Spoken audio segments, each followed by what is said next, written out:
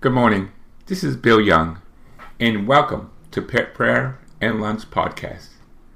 Today is Holy Saturday, and I hope everyone had a Good Friday and was able to attend Good Friday services.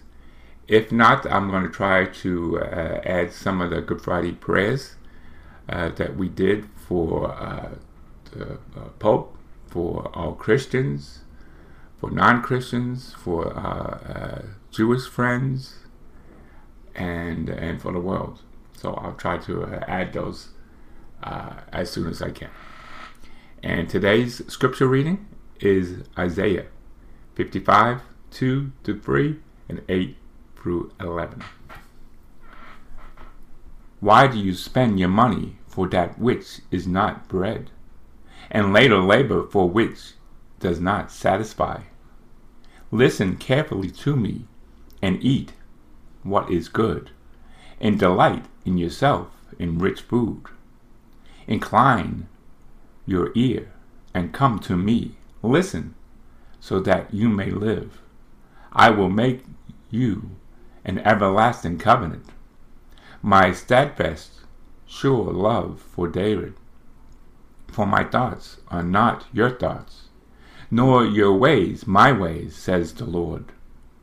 For heaven are higher than earth, so my ways are higher than your ways, and my thoughts then are your thoughts. For as the rain and the snow come down from heaven, and do not return until they have watered the earth, making it bring forth and sprout, giving seed to the sower, and bread to the eater, so shall my word goes out from my mouth. It shall not return to me empty, but I shall accomplish what I proposed, and succeed in for things for which I sent. Today's reflection. God is so far beyond our humanity, as the prophet reminds us with wonderful images. On this night of nights, we remember how God loved the world into existence and continues to love his people in his new covenant, sealed with his blood of his Son. The Word incarnate has achieved the goal: eternal salvation for all people. Our Creator is so transcendent, so intimate in Jesus Christ. We hear the story of salvation from the beginning of the universe.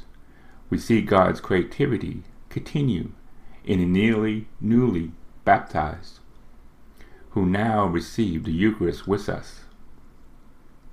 We once again commit ourselves to the living Paschal mystery by renewing our baptismal promises, and all this sealed with one command: do this. As Mother of the Church dances in the cosmic beauty of divine love, no one can